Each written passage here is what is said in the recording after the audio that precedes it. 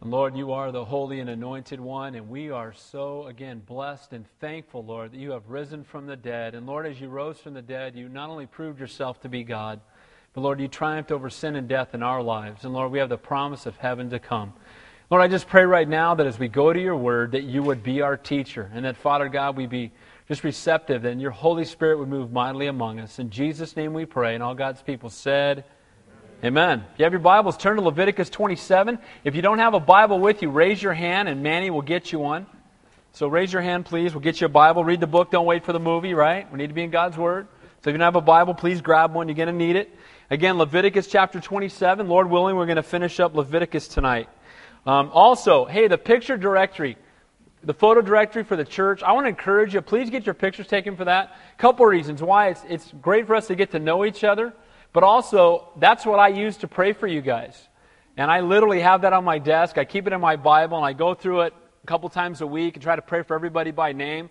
And if you're not in the photo directory, you're just out of luck. No, so I want to encourage you. I got some names written in the back, so if you're not in there, I'm still praying for you. But I want to encourage you, do that. It'll be a blessing to me. And then before we get started, I wanted to introduce you to somebody. Dylan and Annabelle, you guys want to come on up here? I'm going to embarrass them right out of the chute. Why not? But this is Dylan and his wife Annabelle, and they're praying about coming up here from Southern California, where he's a Calvary Chapel assistant pastor, to start a Calvary Chapel in Watsonville. And so I just want to pray for them, and I want to encourage us. They're looking for a place to live down there, and maybe God will use our eyes and our ears as well to help them. So maybe afterward you can come up and say hi to them. I know some of you do live in Watsonville, and I don't know how it's going to originally start, maybe a midweek study down there, but we want to be a part of helping them get that church started. So why don't we all, before we start our study, let's join in praying for Dylan and Annabelle. Let's pray for them. Heavenly Father, Lord, I just thank you and I praise you for Dylan and Annabelle. I thank you for their hearts and their willingness, Father God, to go where you're calling them. And Lord, we just lift up the city of Watsonville to you, Lord, and we just pray, Lord, that you would soften hearts there even now.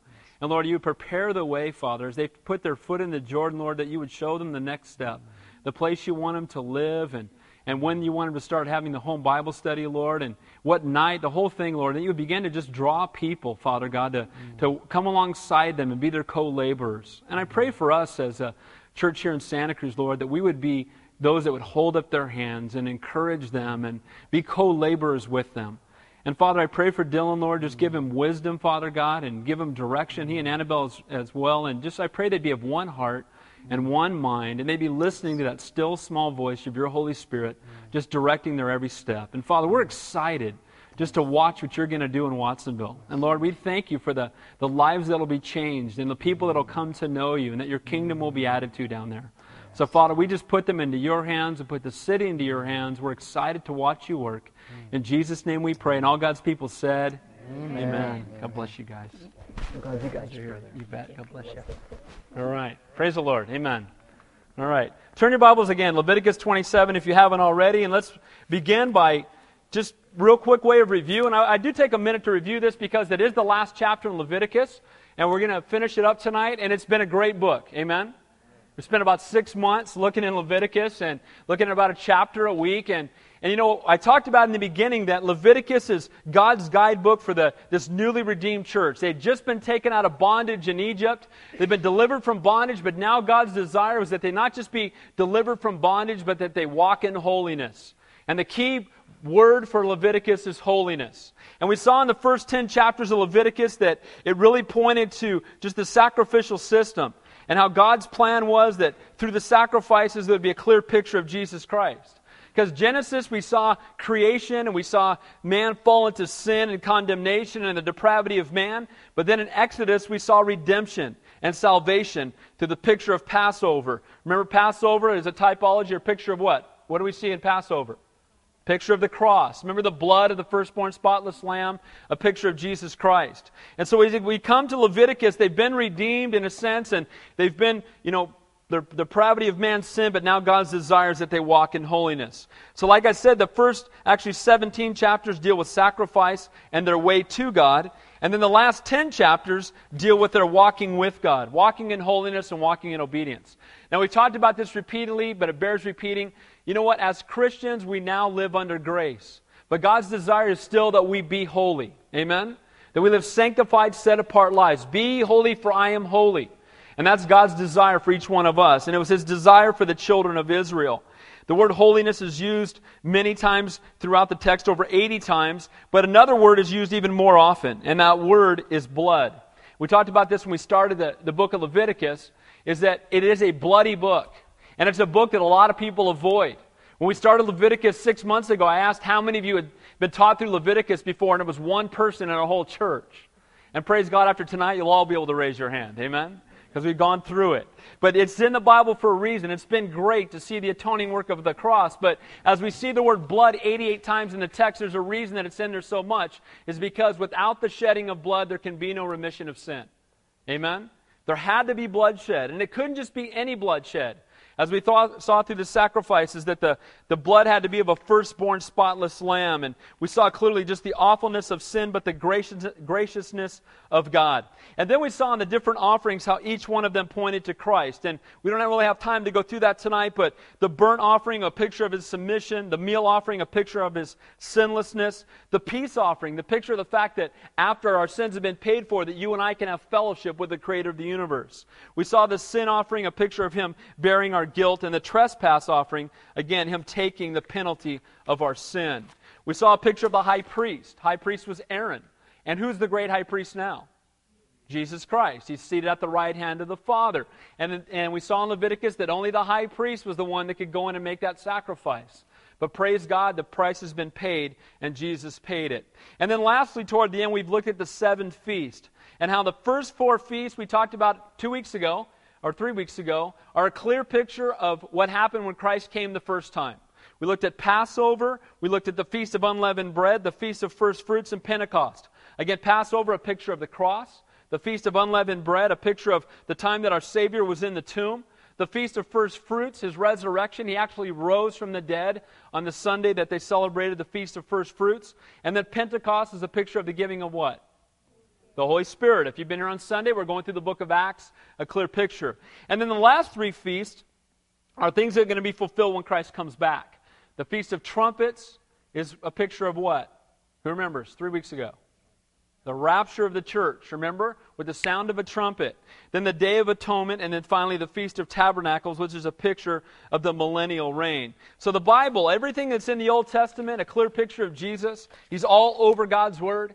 You know, as we saw on Sunday, that Philip was running alongside the chariot, and he got in and taught him from Isaiah and from the Old Testament Scripture the person of Jesus Christ. And that's why we study the Old Testament here at Calvary Chapel, is because it's God's Word. Amen?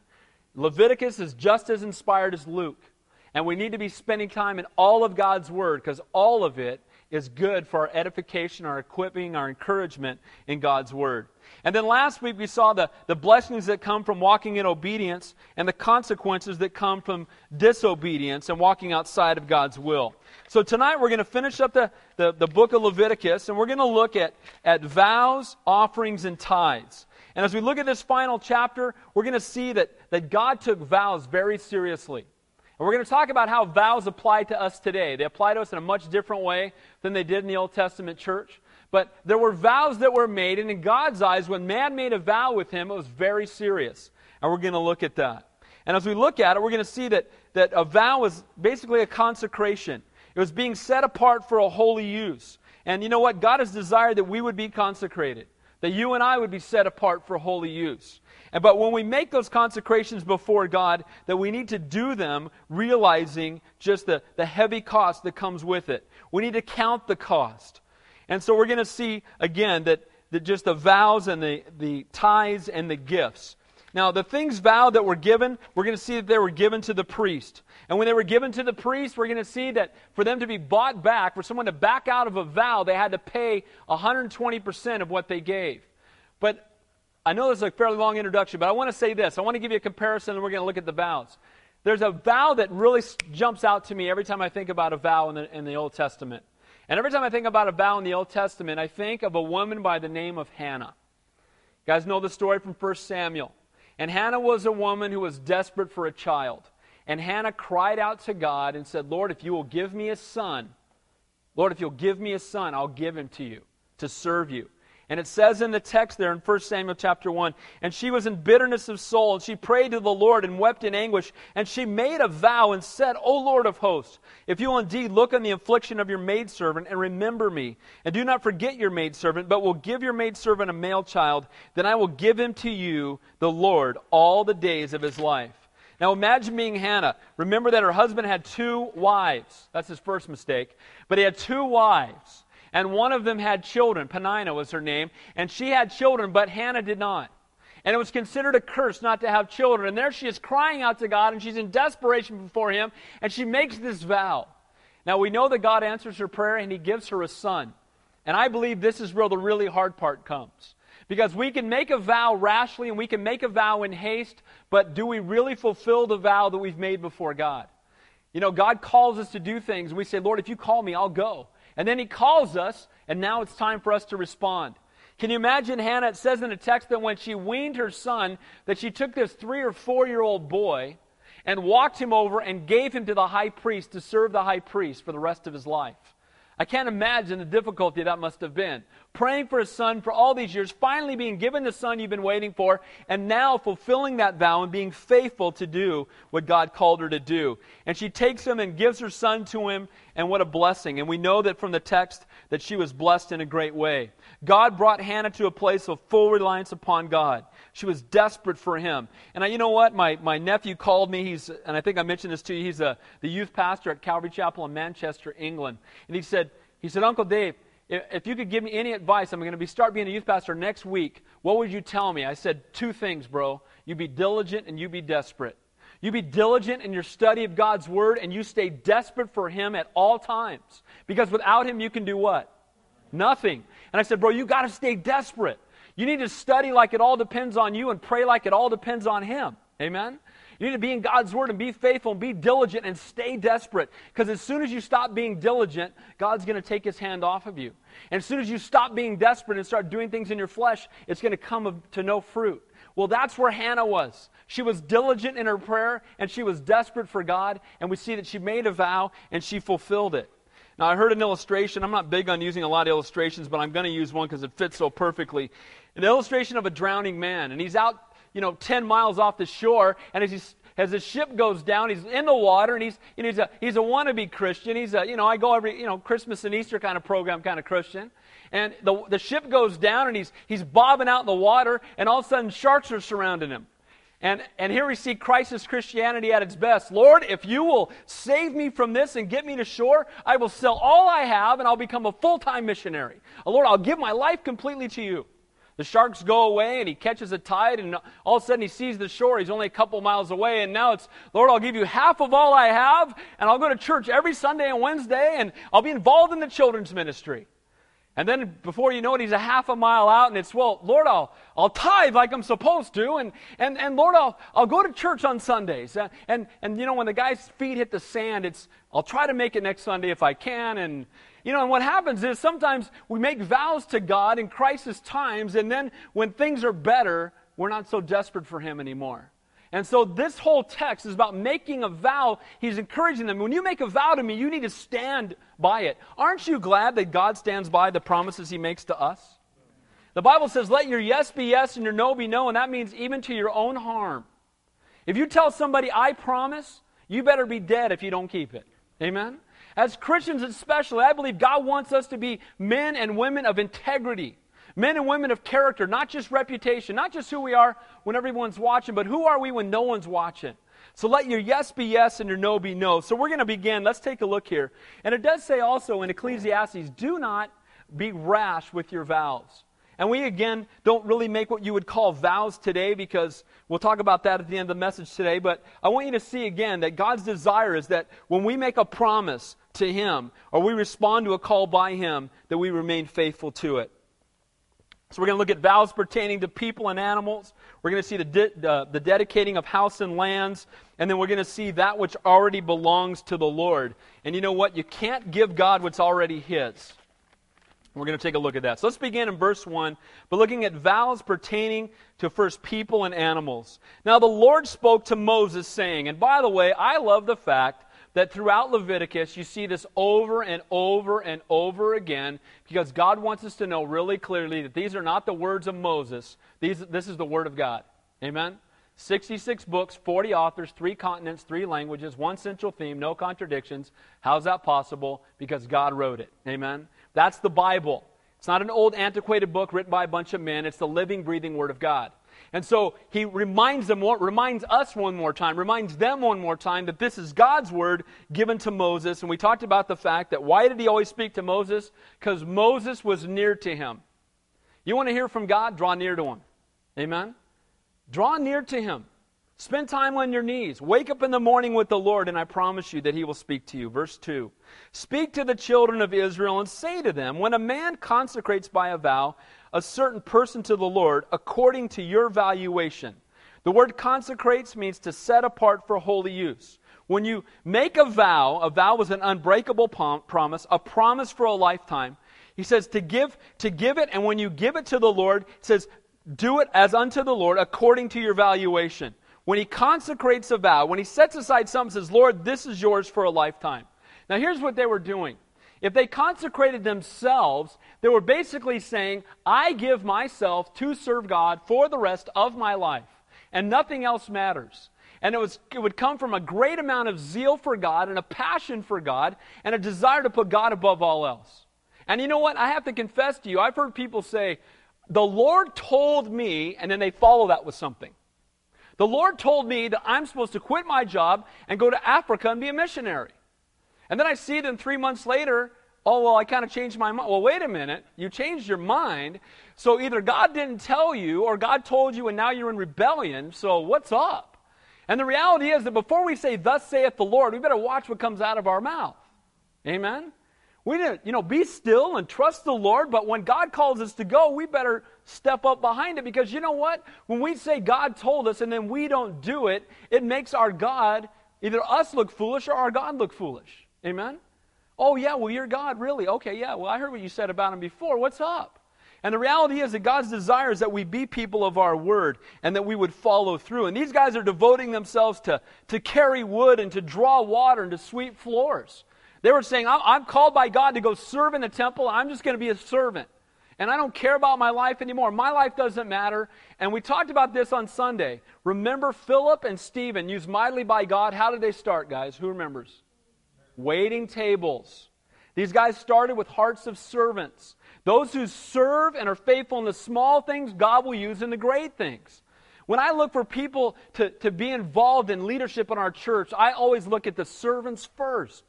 The Bible says if you want to be great in God's kingdom, learn to be what? Servant of all. And so these guys are willing. They say, I want to serve you, Lord.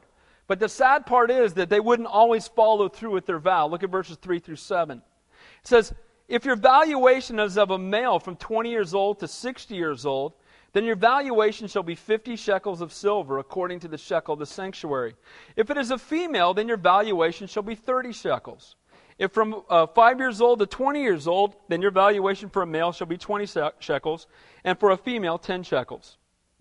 And if for a month old up to 5 years, then your valuation for a male shall be 5 shekels of silver, and for a female your valuation shall be 3 shekels of silver. And if from 60 years old and above, if it is a male, your valuation shall be 15 shekels, and for a female 10 shekels. Now what was this valuation all about? Let me tell you.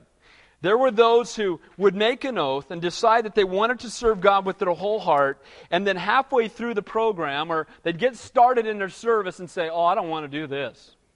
I was feeling emotional that day, and I'm involved now, but it's been a couple years, and I want to go have a family, and I want to go reap some harvest and grow some grain. I don't think I want this program. And so they could back out, but guess what? When they backed out, it cost them something. And a shekel was basically a month's wages. So 50 shekels would be 4 years and 2 months' wages, roughly. And so if a man between the ages of 20 and I believe it says 60, a man of those ages, he had to give 4 years and 2 months' wages to be able to step back out and get out of ministry and go back and serve. Now, this is showing that, again, when you make a vow before God and you say you want to serve Him with your whole heart, and then you want to step back out, the price is heavy.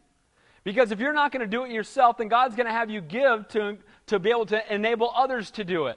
And we see here that the amount of giving is based on how much work could be done physically.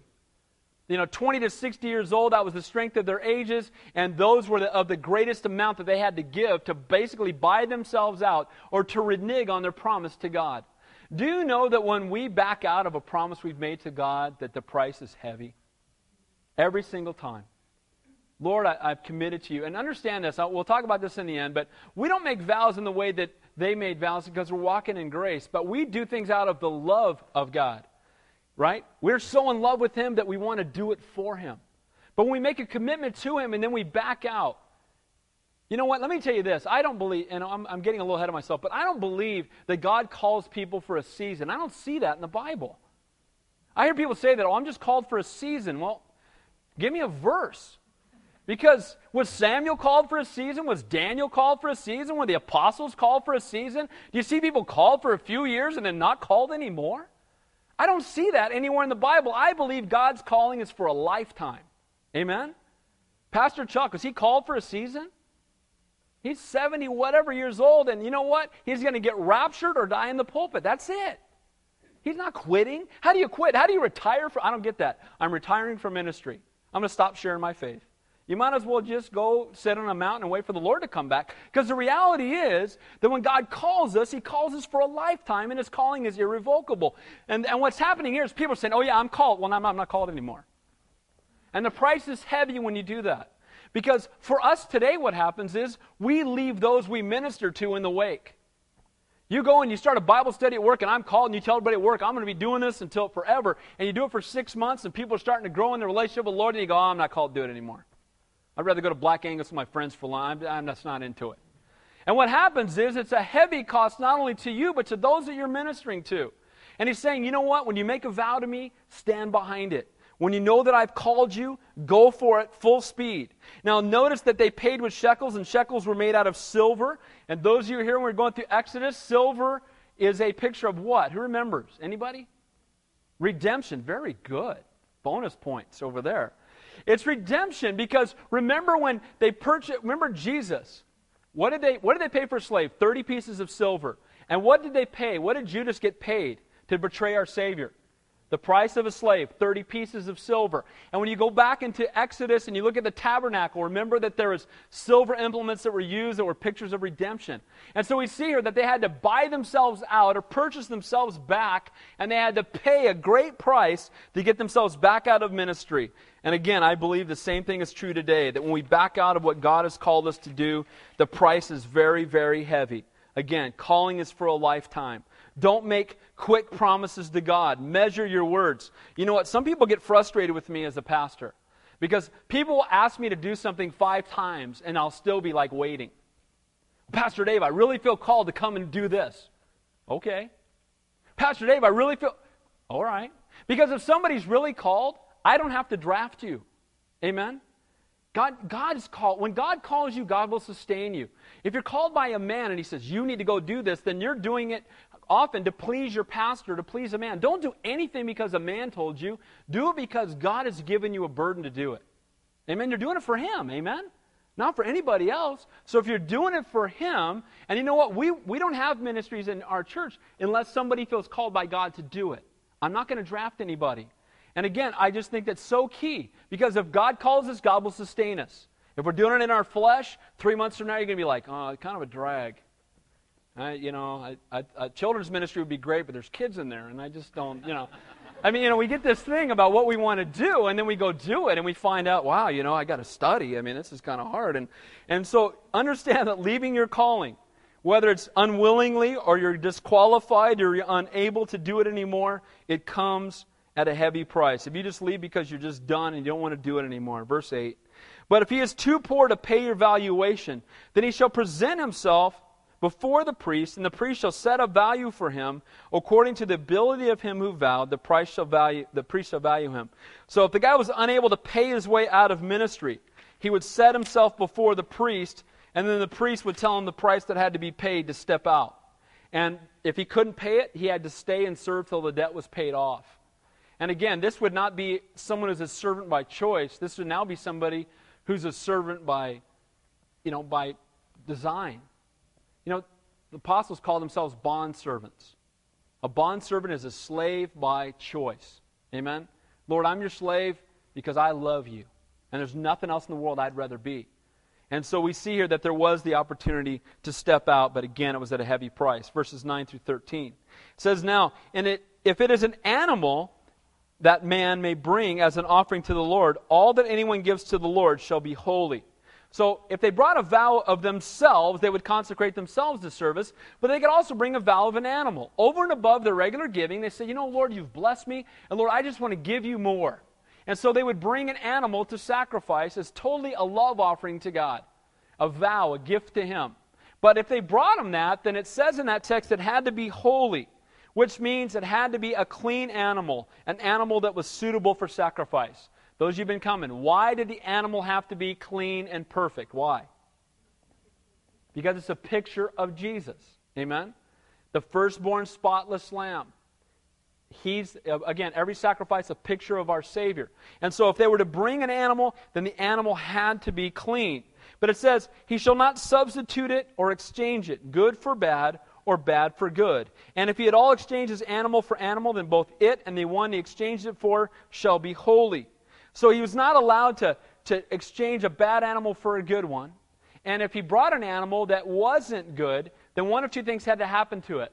It either became something that the priest would use as, a tool for service in they wouldn't sacrifice a non-perfect animal. Or they would just sell it and the money would be used for the priest in his sustenance. But they could not exchange it for a lesser sacrifice. Again, a picture of our perfect and holy Savior. Verse 11, if it is an unclean animal which they do not offer as a sacrifice to the Lord, then he shall present the animal before the priest, and the priest shall set a value for it, whether it is good or bad. As you, the priest, value it, so it shall be. But if he wants at all to redeem it, then he must add 1/5 to your valuation. So if the animal you bring is not good for sacrifice, you can buy it back at 120% of its value, or it would be sold and the money would be given to the priest. So they would come and bring it, but even though they brought a vow of an animal, they were never to take an animal that was unholy or unclean and sacrifice it before God. Now dedicating houses and lands. Verse 14. When a man dedicates his house to be holy to the Lord, then the priest shall set a value for it, whether it is good or bad. As the priest values it, so shall it stand. If he who dedicated it wants to redeem his house, then he must add 1/5 of money of your valuation to it, and it shall be his. So when they gave their house, now these had to be houses within a walled city, and we talked about this a couple weeks ago, because only these houses could transfer. Remember that the other ones could be leased for a time, and at the year of Jubilee, they went back to the original owner. Well, these houses, within a walled city, they could give it to the priest and say, I want you to use it. I want you to have it, take it. And the only way they could get it back was to pay 120% of what the value was. Again, changing of the vow would come at a heavy price. You know what? All over my house, we have a verse. I don't know how many times. Got to be a dozen times or more. And it says, Joshua 24:15, it says, as for me and my house, we will serve the Lord. Amen? And you know what? May our houses be holy and set apart to God. And may I encourage you, dads, God has called you to be the spiritual leader in your home. And God has called you to make sure that your house is consecrated unto Him. And if there are things in your house that don't belong there, then you are the one that needs to take the steps and say, these videos are no good, and these secular CDs my kids are listening to are of no value, and this stuff that's in my house and this cable that, if there's something on cable channels or whatever it might be, you know what? You seek the Lord and then rip out the stuff that is contrary to God's will. Amen? Your house should be a sanctuary from the world, not a window into it. Amen? Our houses need to be holy and set apart to the Lord. And here they were consecrating their houses, and they would give them to the priest to use them in their service. Verse 16, if a man dedicates to the Lord part of a field of his possession, then your valuation shall be according to the seed of it. A homer of barley seed shall be valued at 50 shekels of silver. Now, if they gave their field, they were only allowed to give a part of their field. Now, why do you think they would only be able to give a part of their field? They couldn't give all of their field to God. They could only give a part of it as a vow offering. Now, they were already supposed to give a tenth. They were already supposed to tithe. They were already supposed to bring the first fruits at the Feast of First Fruits. But why couldn't they give their entire field to the Lord? Let me tell you why. Because they were not to put themselves in a position where they could not provide for their families. I hear people say this all the time. Well, God's calling me to quit my job and just walk around on the street and witness, and that's wonderful. But if you're coming, and begging from people for money to do that, then you're out of God's will. The Bible says a man who does not provide for his family is worse than an unbeliever. Amen? Your first ministry is your family. And if you don't provide for your family, you're setting an ungodly example for your children and for your wife, and then you're leaving the first ministry to go do something else. And you can leave what is best to go after what is good. But God's desire is that we minister to our families. He said, you don't sell the entire field, because if you sell the entire field, then you're going to be a burden on everyone else, because you're going to have to go and take from them.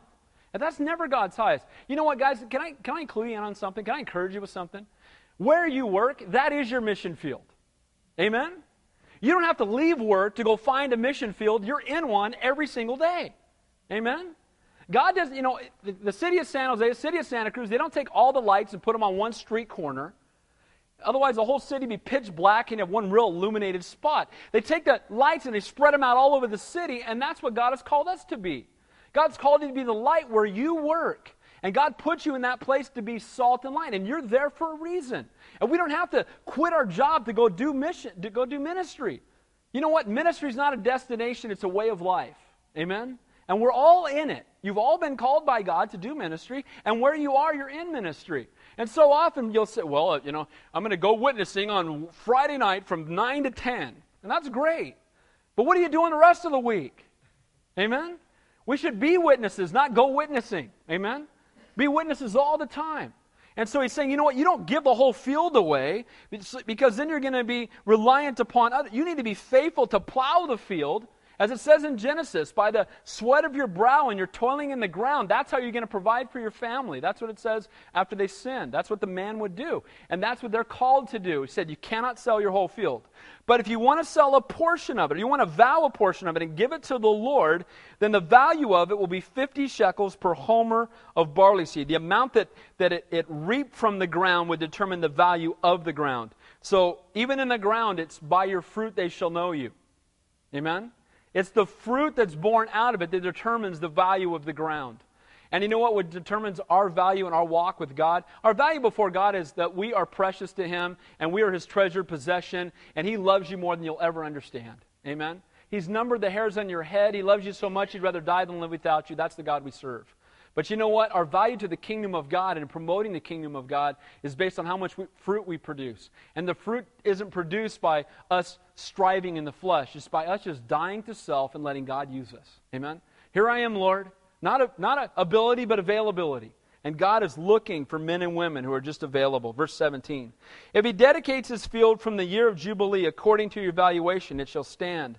But if he dedicates his field after Jubilee, then the priest shall reckon to him the money due according to the years, and remain till the year of Jubilee, and it shall be dedicated from your valuation. The value of the land was always based on the number of years away from Jubilee. We talked about this in chapter 25. We looked at the Sabbath year and the year of Jubilee. It might have been 24. But when we were looking at the chapter, we saw very clearly that the value of something was less as they got closer to Jubilee. Because remember, at the year of Jubilee, all the property would go back to the person who originally owned it. So if you're 40 years away, then it had 40 harvests to come until Jubilee. If you were 2 years away, it only had 2 years to come. And I feel like the application that I shared with you that night is so appropriate for us, that the closer we get to our Jubilee, we're heaven bound. Heaven bound, as DC Talk would say, right? We're going to heaven. And the more our focus is on Him, and the more in love we are with the Lord, the less valuable stuff of this world becomes. Amen? The closer they got to Jubilee, the less valuable stuff became. And the closer we get to the Lord, and more our eyes are on Him, the less valuable stuff becomes. It just doesn't matter anymore. It's all wood, hay, and stubble. It's chaff. It's all going to burn. It's deck chairs in the Titanic, right? It's just stuff that doesn't matter. It's just a big pile of dirt that you're shoveling every day. And you realize it's not that important anymore. And the closer it got to Jubilee, the less valuable the land was. And the further away from Jubilee, the more value that it had in the eyes of men. Had less planting seasons, less value. And again, we see here that I love this because the Lord made them always think about Jubilee. They'd have Jubilee on their mind every single time they made a business transaction. They go to buy a piece of land, and it's like, okay, so how many years till Jubilee? 38 years. Okay, so how many? So Jubilee was always on their mind because every time they made a decision about anything, whether someone would enslave themselves, or they buy a piece of property, or whatever they're doing, they always had to think about Jubilee. Jubilee had to be a part of the process. You know what? Wouldn't it be awesome if, as Christians, we always had heaven on our minds? And every time we made a decision, we made it from a heavenly perspective. How is this going to impact eternity? How is this going to impact my life beyond this life, my time when I'm spending eternity with the Lord? How is this going to impact eternity? Colossians 3:2 says, set your mind on things above, not on things of the earth. And so we see here again, the valuation was based on how far or close it was to Jubilee. And at verse 19, if he who dedicates the field ever wishes to redeem it, then he must add 1/5 of the money of your valuation to it, and it shall belong to him. So if he wanted to buy it back, can you imagine you give your house to the church? You give it to them. I feel called to go on the mission field. I don't need my house anymore. You can have it. And the value of your house is $300,000, which in Santa Cruz County would be a shed, okay? But $300,000 is the value of your house. And so you go to the mission field for a month, and you're like, you know what, this isn't working out. I'm going home. And you come back to the church and say, I want my house back. Okay, $360,000 and you can have it. Well, wait a minute, I gave it to you. Yeah, but it's not yours anymore. And so now if you want to buy it, you don't even get it for $300,000, it's $360,000. That's what this is saying. You add 20%. It's saying count the cost before you make a vow to God. Count the cost. Count it. Know that it's going to cost you something. It's going to cost you something to come to Watsonville and start a church. Amen? It's going to cost you something to go into ministry and to do what God's calling you to do. But here's the good news. Where God guides, God provides. Amen? And He won't provide necessarily our wants, but He'll provide what we need. He's a faithful God. My Father's got a cattle on 1,000 hills. He'll take care of the problems.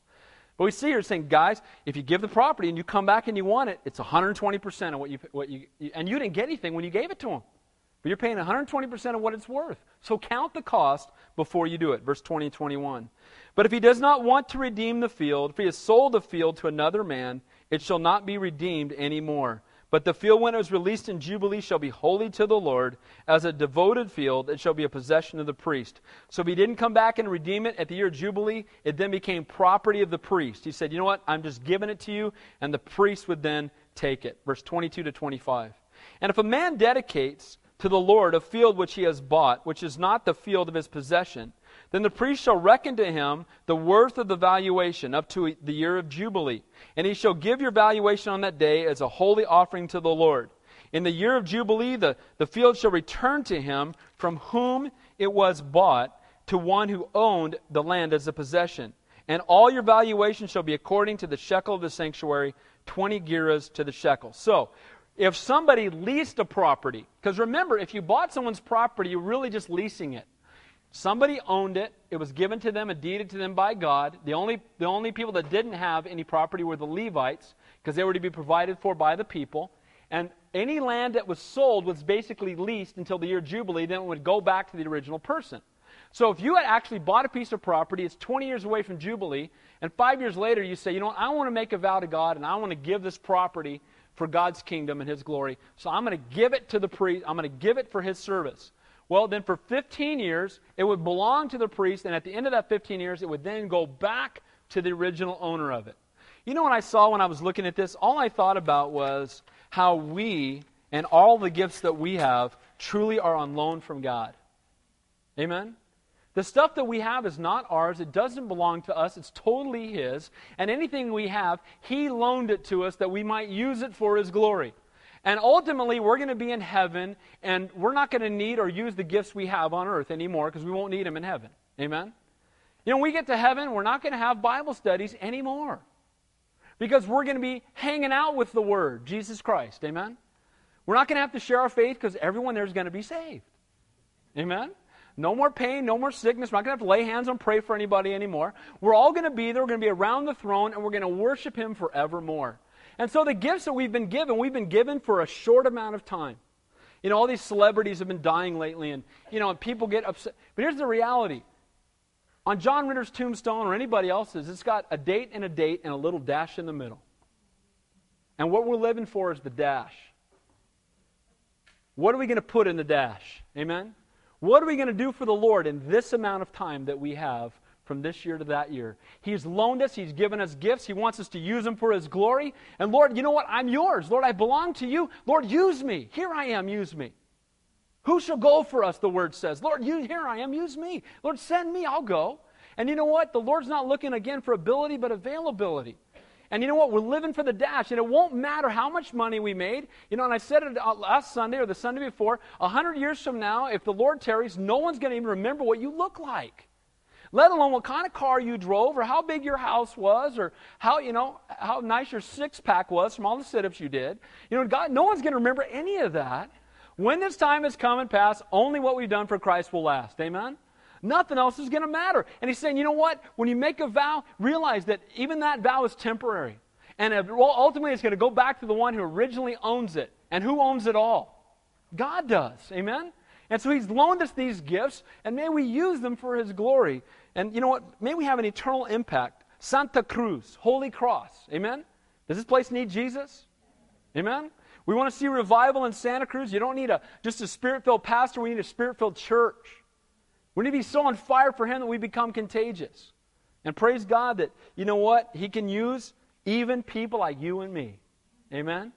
While we were yet sinners, He died for us, and He still uses people that are imperfect like us. We're holy because He's holy, and He desires to use us.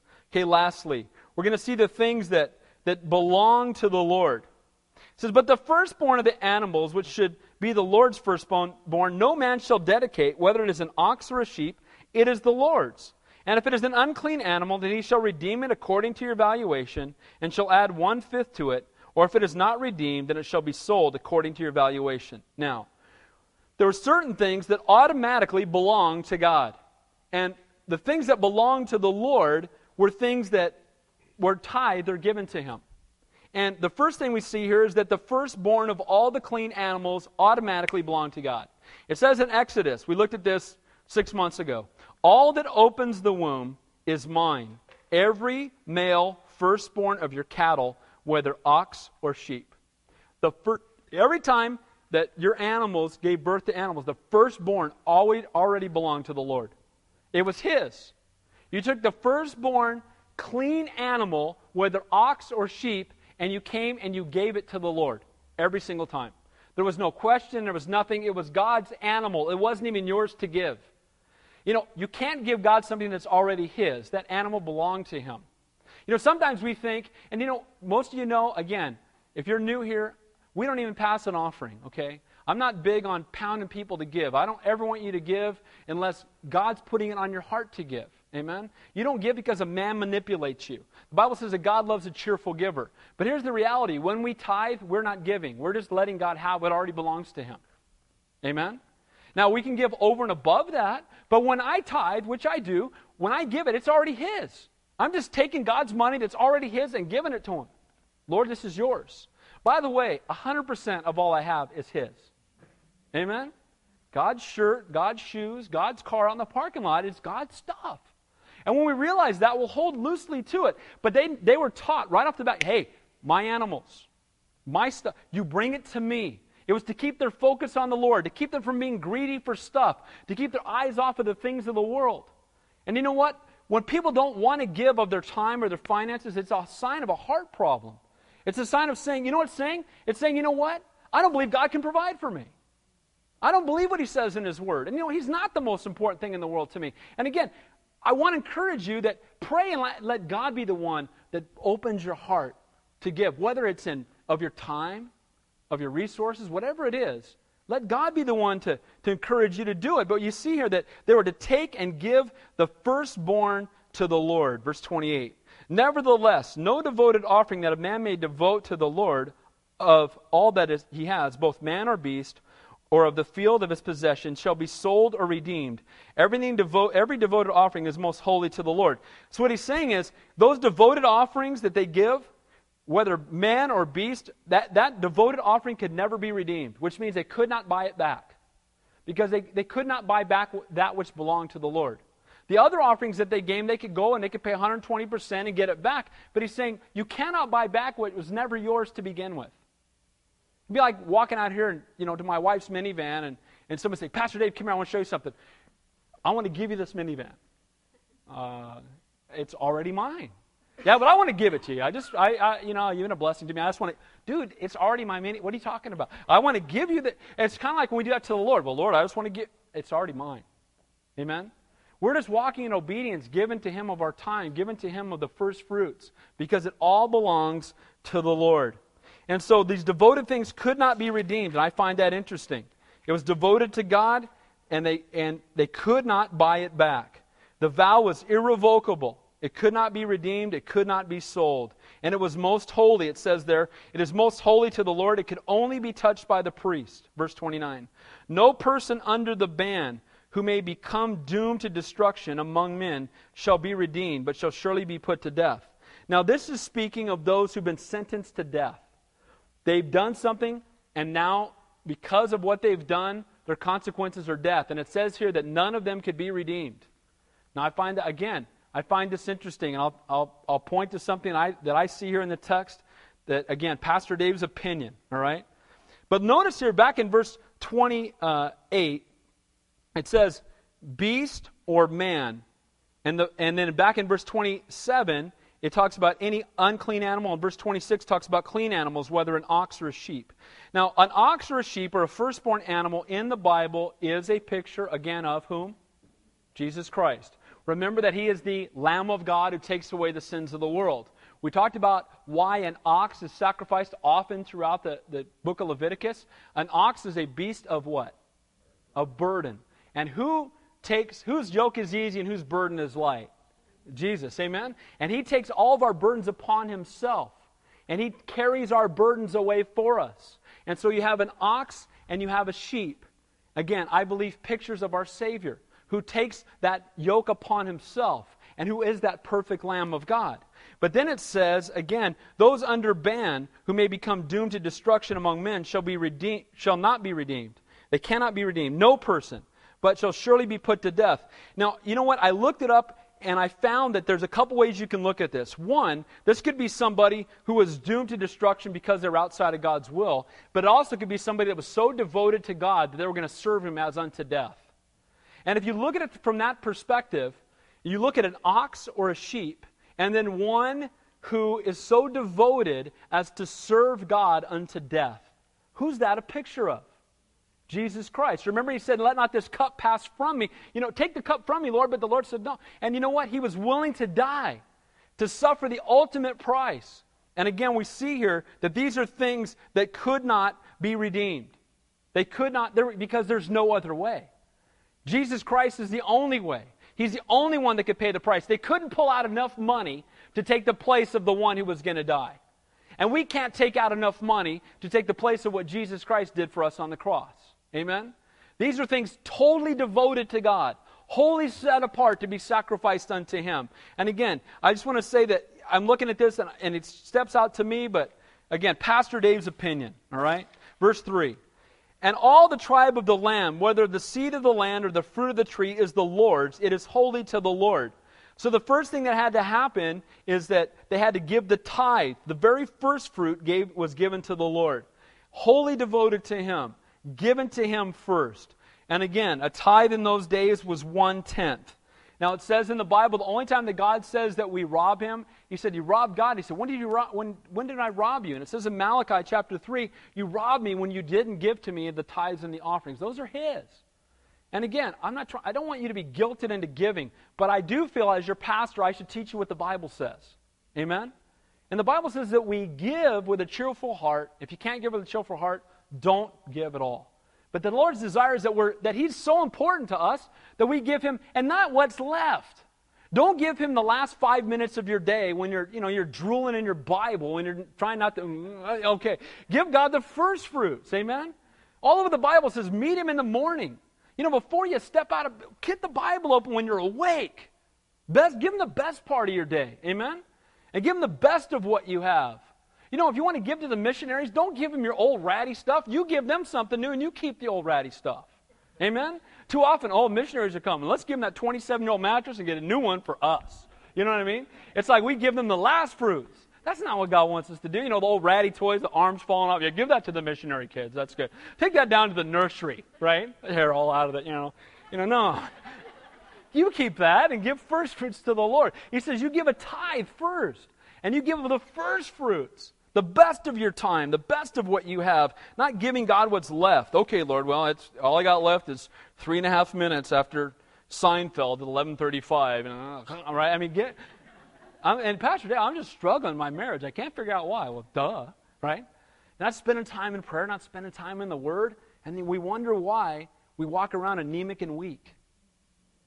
Desire the Word of God more than our necessary food. Amen? We're to spend time in His Word. Almost done. Last couple verses here.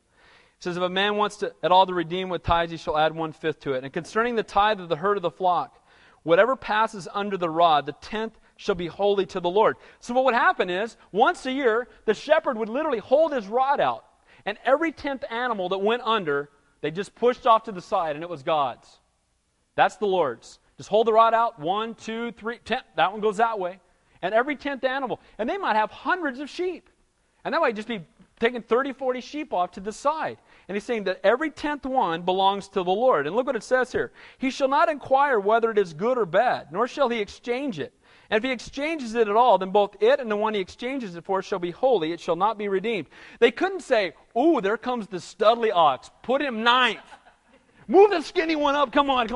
He's saying, don't exchange it. Don't finagle the order. Hey, when they come, just give them to the Lord. Oh, man, look. Oh, Lexus. Oh, the VW bug, the 68 bug. Put that up in the front. 10th, get that one. I want to keep the good stuff for me. And the Lord's saying, no, you put the rod out, and every 10th animal, you just give it to me. And you don't worry about it. You know what? We should want to give God our best. Amen? Don't give God the rest. Give Him the best. Amen? Say, Lord, it's yours. You know what? The only thing that we give to that will outlive this life is when we give to things that promote the kingdom of God. Amen? I support missionaries of the gospel for Asia and different things. And I love that. That's easy for me. Because I know that that's stuff that's going to outlast this life. When I go buy a big bag of Doritos and a Coke, that ain't going to last very long. Amen? When I go invest in stuff that's going to pass away, it doesn't have the impact on eternity that this could. It shall be holy, and it shall not be redeemed. If you try to finagle, then God's just going to... It says there that God's just going to take the one that was supposed to go and the one you try to trade it for. He's just going to take both of them. That's what it says right there in the text. If you try to put a bad one for the good one, He's going to take them both. Okay, take them both. Obviously, this is way too important to you. I'm just going to remove the temptation. There it goes, right? Verse 34. These are the commandments which the Lord commanded Moses for the children of Israel on Mount Sinai. Here at the conclusion of Leviticus, God's word, God's commandments, again, not God's holy suggestions. That's not what it says. It says these are God's commandments. Now, I want to close with this. We today, as believers in Jesus Christ, we don't take really what you would call vows anymore. And let me tell you why. Because we're not under the law anymore. Now, we're under grace. But that doesn't mean that the law is of no value. The Bible says that the law is a taskmaster that leads us to the cross. Amen? How do we know we're sinners? We hold up God's word, the law, against our faces, and we realize, I've fallen short, so now I know that I'm a sinner. Amen? And so the law still applies in a sense that those are things we should desire to follow. But the law cannot save us. Amen?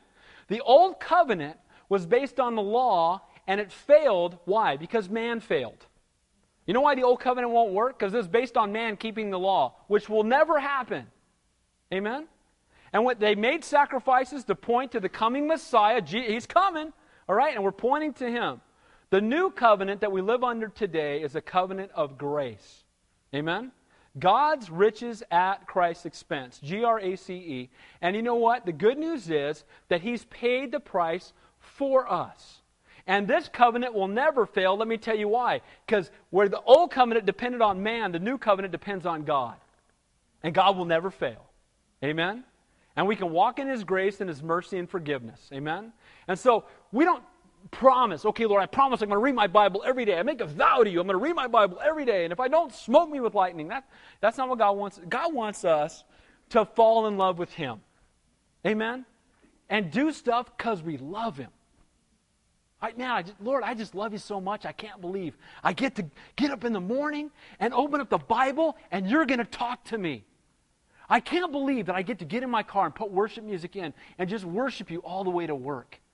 Lord, I can't believe I'm going to get to go to work today and I've been praying for those people and maybe you're going to let me share with them about your love and your grace. Lord, I can't believe I get to go to church on Wednesday and work with the children's ministry and love on those kids. And Lord, I can't believe I get to go and just be salt and light in my neighborhood. And, it's a get to and not a have to. Amen? Christianity is, man, He loves us. And if you love Him, when you love somebody, it shows. Amen? I love my wife and my kids, and I love to introduce people to my family. But you know what? I need to love Jesus more. And as much as I love to introduce them to my family, I should be wanting to introduce them to the one who can save them from their sins and give them eternal life. Amen? And so, we're not under the old covenant anymore. Again, Leviticus is totally applicable for us because it points us to Jesus Christ. It sees that He is the fulfillment of everything that's in the Old Testament. But it's Jesus Christ that saves us, not the law. And so we don't beat people over the head with the law. You know what I mean? We don't go and, oh man, you got to keep the rules. Again, we need to do kindness that leads people to repentance. Amen? We need to love people supernaturally and share with them God's Word. Let's pray. Heavenly Father, we thank You for Your Word, and we thank You that even a book like Leviticus, written 3,500 years ago, has an application in our lives today. And Father, I thank You for that clear picture of the atoning work of the cross, that without Leviticus, we would not be able to understand with the same depth. And Father, I thank You, Lord, that it all points to Jesus, that every sacrifice, that every atoning work is just a picture of the work that You did for us. And Father, I thank You, Lord, just for the pictures of how to walk in obedience and Your call for us to be holy. But Father, we know that without You, we can do nothing. So Father, we just ask that You would pour out Your Holy Spirit upon us and help us to walk in obedience to Your Word, only possible when indwelt by Your Holy Spirit. So Father, we love You and we praise You, Lord, and I continue to lift up Santa Cruz to You. Father, give us opportunities tomorrow, Lord, to love people. Give us opportunities tomorrow to share with them the love of God. Help us, Lord, not just to go witnessing, but to be witnesses. And Father, may that ministry of giving of our first fruits start at home with our families and with our children. So Lord, we love You and we praise You. We thank You for Your Word. In Jesus' name we pray. And all God's people said, let's stand and close the worship song.